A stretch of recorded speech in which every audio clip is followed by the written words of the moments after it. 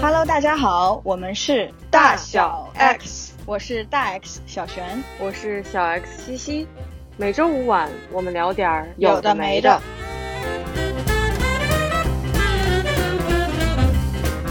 我觉得这期的话题还是蛮好玩的，而且也是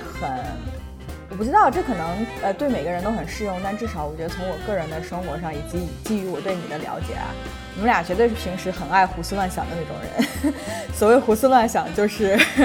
任何话题都有可能放空。我觉得不一定是放空，就是我觉得是表面上我们在放空，就是在发呆，所谓发呆，但实际上我们的脑子里在想很多事情。我觉得我真正脑子放空的状态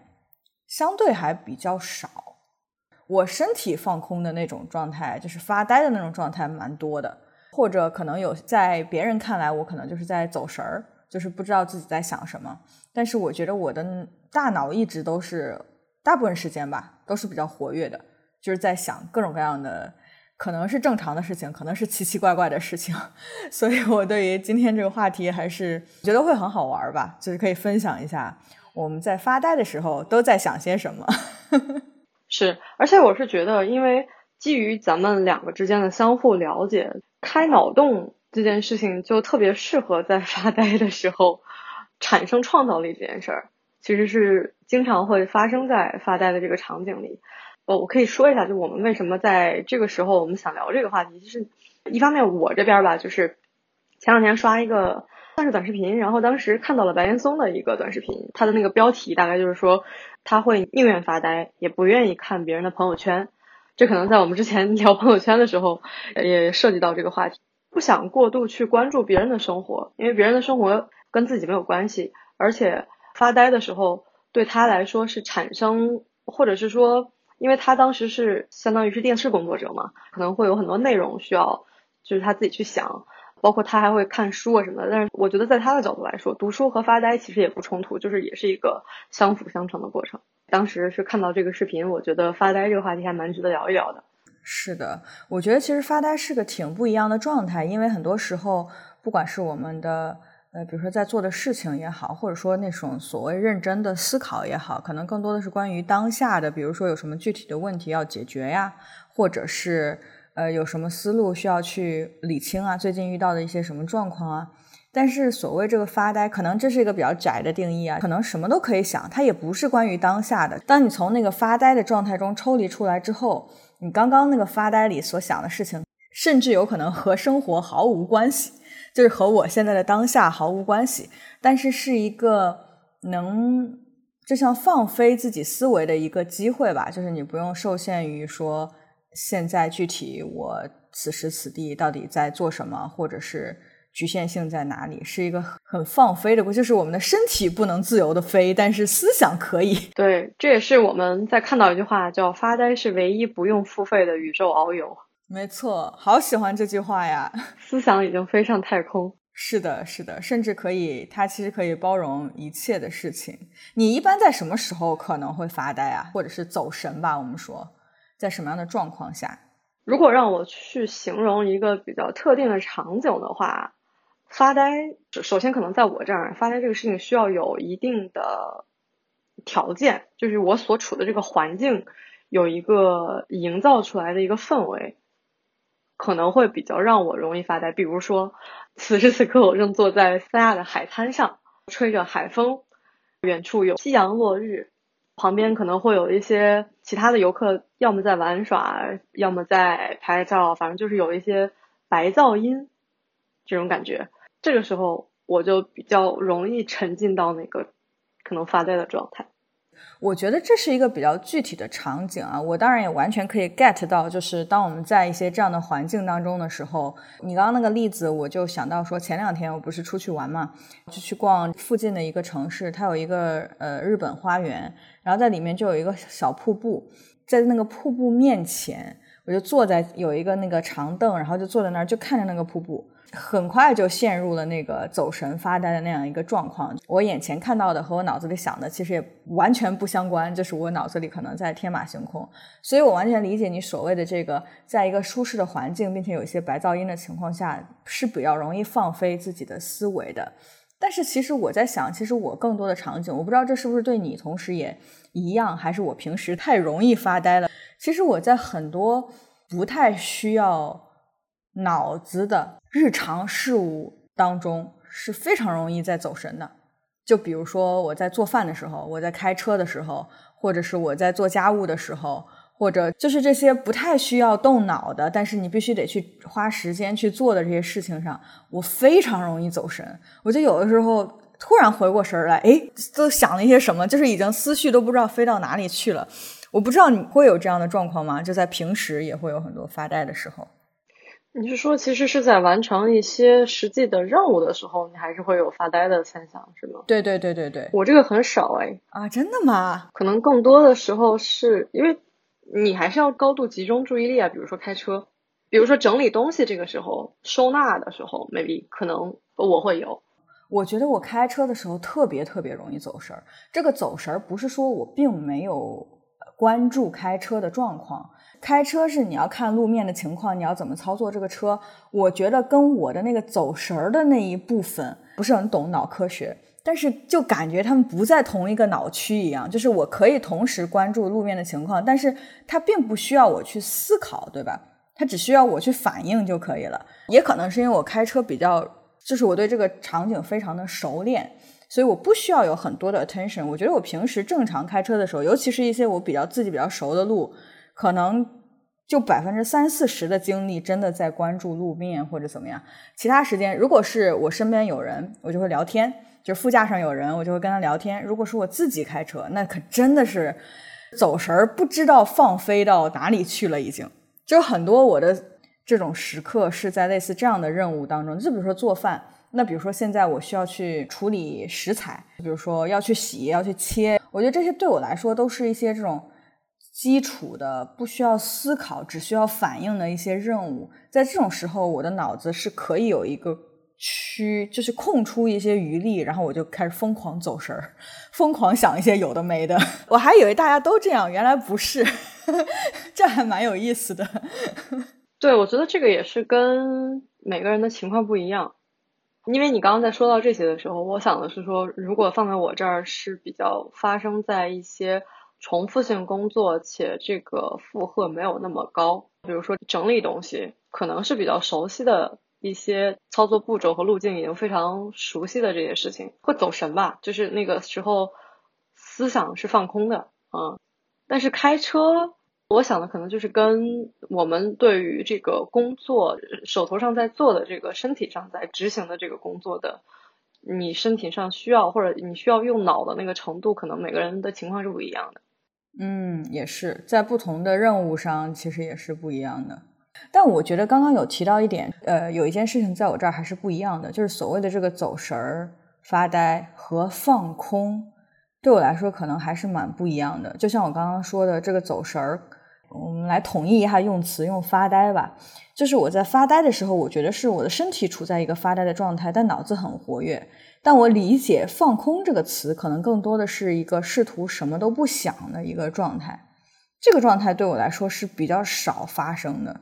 我就感觉我好像常常都在想一些事情。所以你刚刚讲的是在执行那些任务，或者说你一开始举的那个例子，三亚的海滩，在那个场景中，那你更多的是在发呆还是在放空呢？放空，从我这儿发呆和放空可能某种意义上可以画约等号，比较一致。对，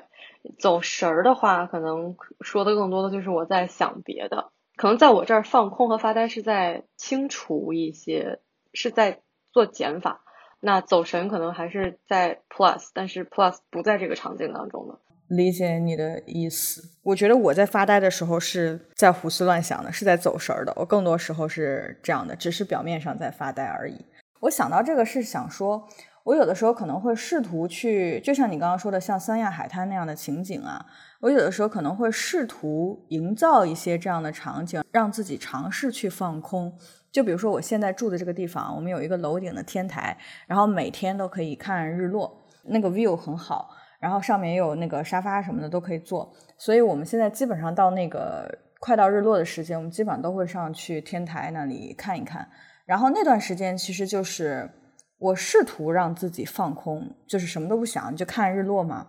但我发现其实很多时候我是在想各种各样的事情，我并没有真正的让大脑放空，我身体是在放松，但是我仍旧无法清空自己的思绪，这可能是一个区别吧。所以有的时候我可能也会想要去，这可能也需要一定的练习，就你怎么样才能真正的让自己的大脑放空，可能我比较缺乏这样的练习，需要适应这样的一些状况吧。像你刚刚说的，比如说像三亚那个场景，你是因为已经到了三亚，在那个场景中你是为了去玩，对吧？那你会专门找一些场景让自己进入那个状态吗？因为你刚刚说在这样的情景中你更容易进入那个发呆放空的状态。或者不一定是那个场景和空间，也回到你刚刚说在做一些事情。我刚刚回溯了一下，我其实有可能在一个人健身的时候啊，对，虽然说有时候因为在做力量训练的时候确实是需要大脑去控制训练的部位，刺激它发力，然后你要去控制你大脑要专注在这个事情上，但有时候我其实还是会出现走神的情况，但是不会放空，那个时候可能是走神，就是去想一些比如说是我可能当天其他的事情，工作上遇到的情况我怎么复盘一下，或者是说接下来有可能有一些新的事情我应该怎么安排，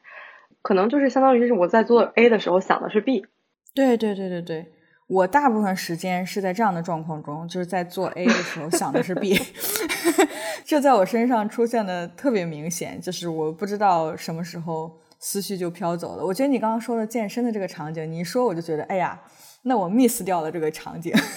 我就会觉得哦，这是一个好棒的一个适合走神儿或者说我发呆的这样的一个状况，因为大部分时候可能更多的是身体在做一些反应，而且是比较重复性的，我觉得在大部分情况下，然后就是你要重复做一个动作，类似这种我觉得这是一个好棒的这个发呆场景啊，让我突然燃起了对健身的兴趣呢这也是意外的收获。欢迎加入健身 team。 你还说啊，这可能也跟就是我自己的偏好有关系，比如说我会营造一个比较，假设是说就是昏黄的灯光，就一个比较 cozy 的一个感觉。我觉得首先是从身体上的状态没有那么紧张了，如果是放空的话，对我来说就咱俩这个事情可能确实是不太一样，如果是放空的话，就是我首先要把身体的状态放松下来，然后我才能进入到一个清空的感觉。但如果走神的话，可能我手头可能是在重复做一些事情的，但是这个事情不需要我占用我太多脑力的资源。我觉得我在做一些重复性事物的时候，我感觉我很难不去想一些事情。我觉得这也是可能之前我们聊天的时候有提到过，这也是我最近在尝试的练习，就是如果我不去主动用我的大脑会怎么样。就我感觉我的习惯是不管什么时候，就除了睡觉的时候啊，其他时候我不太让大脑休息，或者说我没有感觉到我需要让大脑休息。当我感觉到累的时候，我会选择让我的身体和大脑一起休息，就比如说我去躺着了，但我好像并没有试图说找一个场景去让大脑真正的休息，或者说停下来的休息。我休息大脑的方式是转换，比如说我不去想工作的事情，或者我不去想那些严肃的事情，我去想想其他的事情，但是我好像没有尝试过什么都不想。其实我大脑一直在不同的分区是在活跃的，就有的时候我可以讲一个很好玩的，就是有时候我会发现我在想什么呀，就是有的时候回过神来我也会这么觉得。刚刚我说我不是经常去屋顶看日落嘛，天台上，在天台上就会经常看到那个飞机，就是远处有飞机飞来飞去的。然后有一天就是有一个飞机离得相对近一点，在我头顶上飞过，我就听到那个飞机的声音嘛，然后我就开始想，我现在听到的这个声音是飞机引擎转动发出来的声音，还是飞机划破空气传过来的那个声音？然后我开始想这个，我就停下来了，你知道吗？我就顺着这个思路开始想各种物理上的，比如说我现在跟它的距离大概是多少，引擎的声量大概可能是多少，然后引擎传过来的声音和那个风声传过来的声音在传的时候会不会有不一样，我在天上坐飞机的时候我听到的是什么样的声音，我有点想不起来了。然后我就开始回忆我坐飞机的场景，就比如说坐大飞机坐小飞机等等，这就能想好久，对我来说当我回过神来的时候，我就想说我为什么要想这个但是我已经飘走了我的这个想法，就顺着这个就飘到了坐飞机，飘到了一些包括一些物理的信息，包括一些我个人的经历啊，包括一些有的没的，就这只是一个例子，因为这是最近这2天发生的，所以我还记得。所以在很多其他的场景中我也是这样，我就不知道顺着一个比如说我当下看到了一个东西，然后我顺着这个东西一直想，就不知道想到哪儿去了，就想到一个很远的地方去了。这是我常常出现的一种场景。我觉得就是在你刚刚描述的这个例子里面，可能我有一个 take away， 是因为你描述出来的你所想的可能也是你比较擅长的，比如说就是这种理性思考的部分，因为你去想的是你的这个声音，你感知到的这个声音来自于哪儿，它有可能是因为什么，然后背后的这些分析。我们其实在录这期戏以前，咱们2个有聊过这个问题嘛，就是我是可能更多是靠直觉，然后如果我在走神儿，或者我在想做 A 想 B 的时候，想的更多的是一些抽象的东西，你明白我的意思吗？比如说可能跟设计或美。 OK， 你大概 get 到我的意思对吧？是这方面我很少。我一直觉得关于设计啊，关于就是所谓从审美角度的设计或者说创造，在我这儿特别的缺失。我不知道是我缺乏训练还是我不感兴趣，但我觉得我是几乎没有这方面的创造力的，你知道吗？就比如说你让我真去设计一个什么东西，我一点思路都没有。所以我有时候也会羡慕像你这种状态，就是你可以在脑海中就构建一些这样的东西。我没有，我其实很多想法虽然跑得很远，但是都是有逻辑的跑得很远，就是一步一步的通过追问为什么，通过去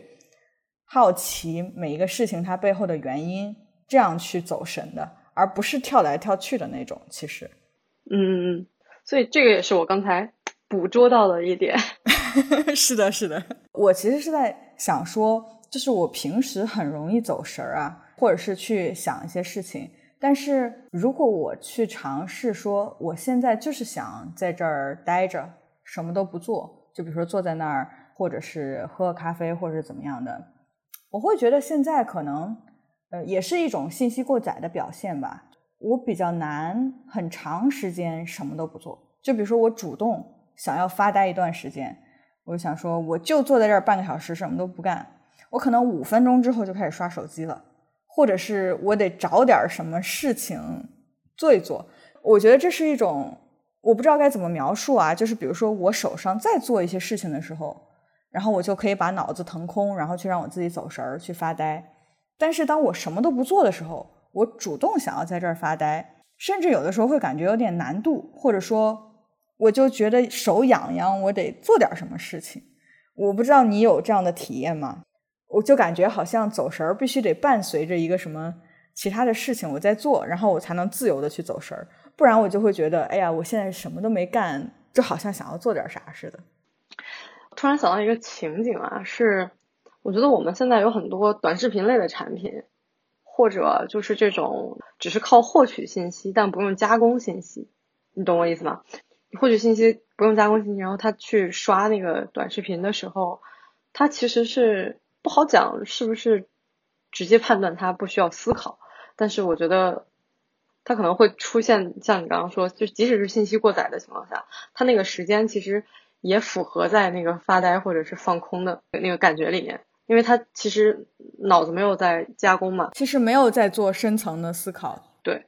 我感觉我做这种事情会比较少，我要么就是如果我是比如说想要发呆什么的，我就去做一些不太需要脑子的事情。我甚至有的时候啊会玩一些那个非常简单的那种游戏，就比如说我最近最常玩的在手机上的一个游戏是纸牌游戏。我记得你很喜欢玩扫雷。对，就类似这种，因为它是一个你需要去想一下这个游戏，但它不需要你去思考，因为它很多时候就是算一些简单的数，对吧？所以它只占比如说你的这个脑容量的可能比较小的一部分，你就可以一直 ongoing 这个游戏。在玩这类游戏的时候，我常常是在走神的，但是我比较少是就像你刚刚说的，就是刷短视频类似这种。我不太喜欢刷视频，就是因为视频的信息量太大了，你是很难，基本上大脑就是接收，就像你刚刚说的接收这些信息，但可能需要处理这些信息，但不需要去思考什么。它就是一些短视频吧，我会比较少让自己处在这样的场景中。如果我是在接收信息，我希望是那种能够引发我思考的信息，哪怕是类似的内容，我也 prefer 文字，我更喜欢读文字而不是去看视频，因为视频太满了，然后我大脑就没有思考的空间了。我是喜欢，如果我接收信息，那我要去思考，我带提问式的。对，所以你刚刚说的那个我也很认同你刚刚说的，就是其实在刷那些短视频的时候，很多时候其实是在一个比较发呆的一个状态着，它是给你塞满的。对，其实脑子没有进行什么思考。可是你这样说啊，这可能已经有点跑题了，但我觉得就是这可能涉及到比如说这些视频类产品的形态，就是为什么短视频会出现这样的情况，而中视频和长视频不会出现，而中视频和长视频可能经常会是以学习类或者是这种知识获取型的视频，知识获取类的又特别需要人思考。我觉得是不是也看什么类型的，就比如说中长视频其实也有一些综艺节目或者是电视剧啊，像这种其实也是属于你不需要思考的。对，你就是接收，让这些信息占满时间。我觉得像那种学习类的或者是干货类的视频，它只是用视频的形式，我觉得展示的还是更像比如说像类似书本学习的，就是更是一个学习的一个状态，可能这个内容还确实是不一样的。不过那我在想啊，有一种类型的短视频其实也有类似那种教学类的短视频。我举一个简单的例子，比如说可能有很多类似教你怎么做饭的那种短视频，就这么说吧，可能它也就15秒20秒或者不到30秒，类似这种，但是它可能要教你1步2步3步怎么处理食材什么之类的。在看这种视频的时候，我想可能也需要思考一下吧，因为它毕竟还是一个学习的过程，你需要去学到说这个菜谱原来是这个样子的，要这样做出来，那总要思考一下，下一次才能去。我觉得这可能还是视频的内容类型不一样，像这种需要学习类的可能还是需要思考的，但是更多的那种内容是只是接收就可以了。就是因为我确实有时候也会刷抖音，但我看的更多的是比如说一方面是美食的推荐，确实是发现我自己很难去获取到，不靠推荐的形式很难获取到这种哪里又新开了一些美食，因为我不是很去自己去搜索或探索的，还是会需要去看，就这种可能某种意义上也算是发呆了，就是比较轻松嘛。突然想到另一个我很常陷入的一个走神的状态是，也是需要看到一个什么东西可能触发了我，可能会有很多发呆的时候是在回忆一些过去的事情。是的，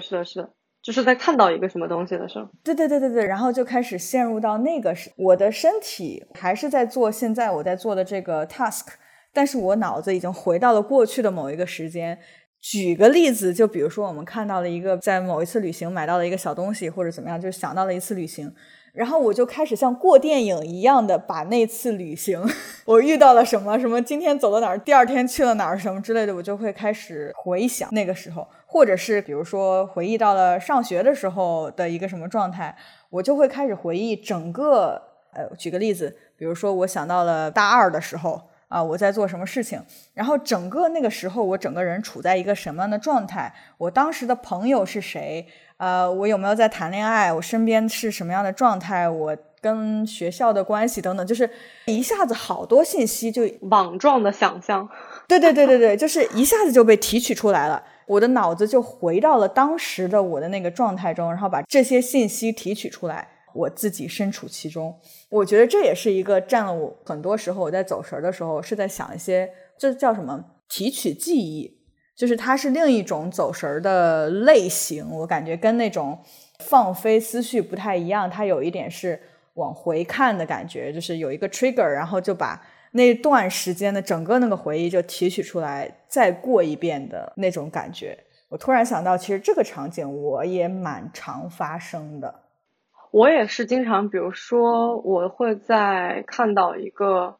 假设就是说啊，比如说我在翻到一张照片，或者是照片并不一定发生在我身上，或者我拍的，或者是别人拍我，就可能是我只是在网上冲浪的时候看到了一张照片，然后可能会跟我某一些 memory 产生一定的集合连接。对对对，这个时候有可能我是拿着手机，然后就陷入了一个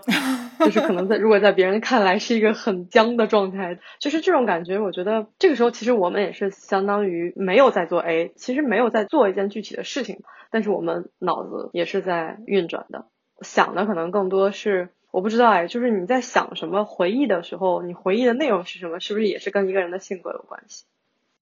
也有可能，我觉得也和我们怎么存储记忆，然后如何提取，可能每个人也是不一样的。所以在所谓回忆过去这件事情上，可能每个人的反应也是不太一样的。你说到这个啊，比如说我们在回忆的时候，我其实更能想到的，假设是说旅行的经历啊，我想到的更多不是我的一些地点，去到的某个具体的景点，可能都是一些和那个时候，比如说是和我一起共同去的人，或者是说那个时候遇到的人，就都是跟人相关，跟人共同产生的连接相关，而不是比如说我那天去了哪儿，发生了什么，我看到了什么，这种会比较少。我觉得有可能是因为我一个人旅行的次数比较多，所以我有很多时候是想到具体的这种旅行的细节，或者是我经历了什么。我觉得有一些我非常愉快的跟其他人，就比如说跟好朋友什么的一起去的，就比如说刚刚我们聊到的，就是我和2个好朋友去大理的那一次，因为更多的是我们一起在经历这个事情，我确实会更多的去想到说我们之间产生了什么样的互动，然后我们当时多么开心，是一个什么样的状态。尤其是我知道了，我觉得还有一个很有意思的关于回忆的点，就是其实我们现在很多的回忆是在被一些记录所加强的，这个记录很多可能是照片或者是视频的形式，如果我们放在现在的话，通过翻一些过去的照片和视频，就加强了我们对那一段回忆的一个在脑中的构建吧，就更有画面感，强化。对，那在大家一起出去玩的时候，或者和朋友一起出去玩的时候，我们更容易能拍到一些人的互动，或者是跟人有关的这样的一些素材。但是当我自己一个人出去玩的时候，我更多的就是拍我看到了什么，我经历了什么，大部分时候我是不在画面里的，所以可能这也和我为什么提取出来的回忆也都是跟这个相关。我觉得可能也有关系啊，就是我们现在如何构建回忆。其实有的时候我有时候会觉得很神奇的，就是如果当时我看到了一个东西，我拍了一下，那它就永远的被记录下来了。如果我没有拍，那它就永远的，至少那个真实的场景就永远的过去了，就只能在我的回忆里了。我觉得这也是个蛮有意思的一个点，就是你让它的存储空间变大了。对，手机真的是我们的也是一个很重要的承载回忆的工具。因为我也算是看到了一个研究，说的是走神的时间越长，那人们看问题的角度可能越长远。他给了一个概念叫延迟折扣，这可能在经济学和心理学上比较常用啊，就是叫 delay discounting。如果是走神的时间越长，就是会愿意花更长的时间去等待未来，这可能不是一个非常短期就能得到的一个 feedback， 或者是说一个奖赏，而是未来一个更大的这种奖赏。从我自己对自己的理解，或者我自己对自己的认知判断来看啊，有时候这可能确实反映在比如说我对一些短期利益和长期利益的考量里面，并不一定是完全是跟走神相关，但是我觉得它确实是还挺合理的这个对，我觉得有可能是走神其实也是一种训练，就是让我们去放宽自己的眼界，或者是拓展自己的思维，让我们有可能能看到一些更长线的事情。所以说到这里，感觉我们这一期就可以建议大家有事没事可以走神一下哦可以常发发呆。我觉得享受一个发呆的状态吧，我觉得发呆的时候还是蛮放松的，不管我当时正在做什么，但我觉得是一个就是不太那么容易紧张的一个状态吧。而且医生建议发呆还能防脑过劳对变成了科普知识小课堂让我们大家听完这期节目就去发呆吧。没错，也欢迎一边听节目其实也是可以发呆的。好的呢，让我们这期轻松的结束，那我们下期再见。下期再见，拜拜。